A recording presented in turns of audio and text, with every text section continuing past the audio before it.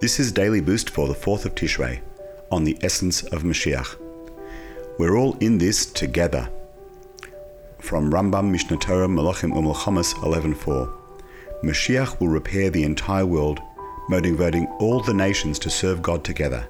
As Sfanya states, I will transform the peoples to a purer language, that they will all call upon the name of God and serve Him with one purpose.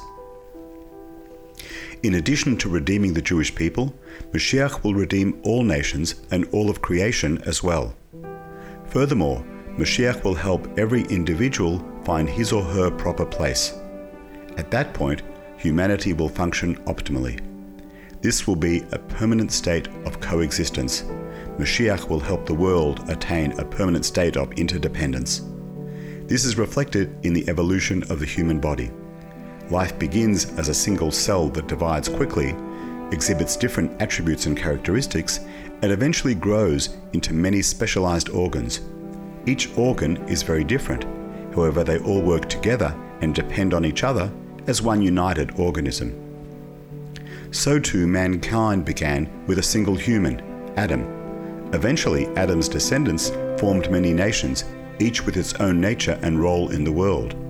Ultimately, however, these nations, with all their differences, will unite in serving God in a permanent condition of harmony and peace.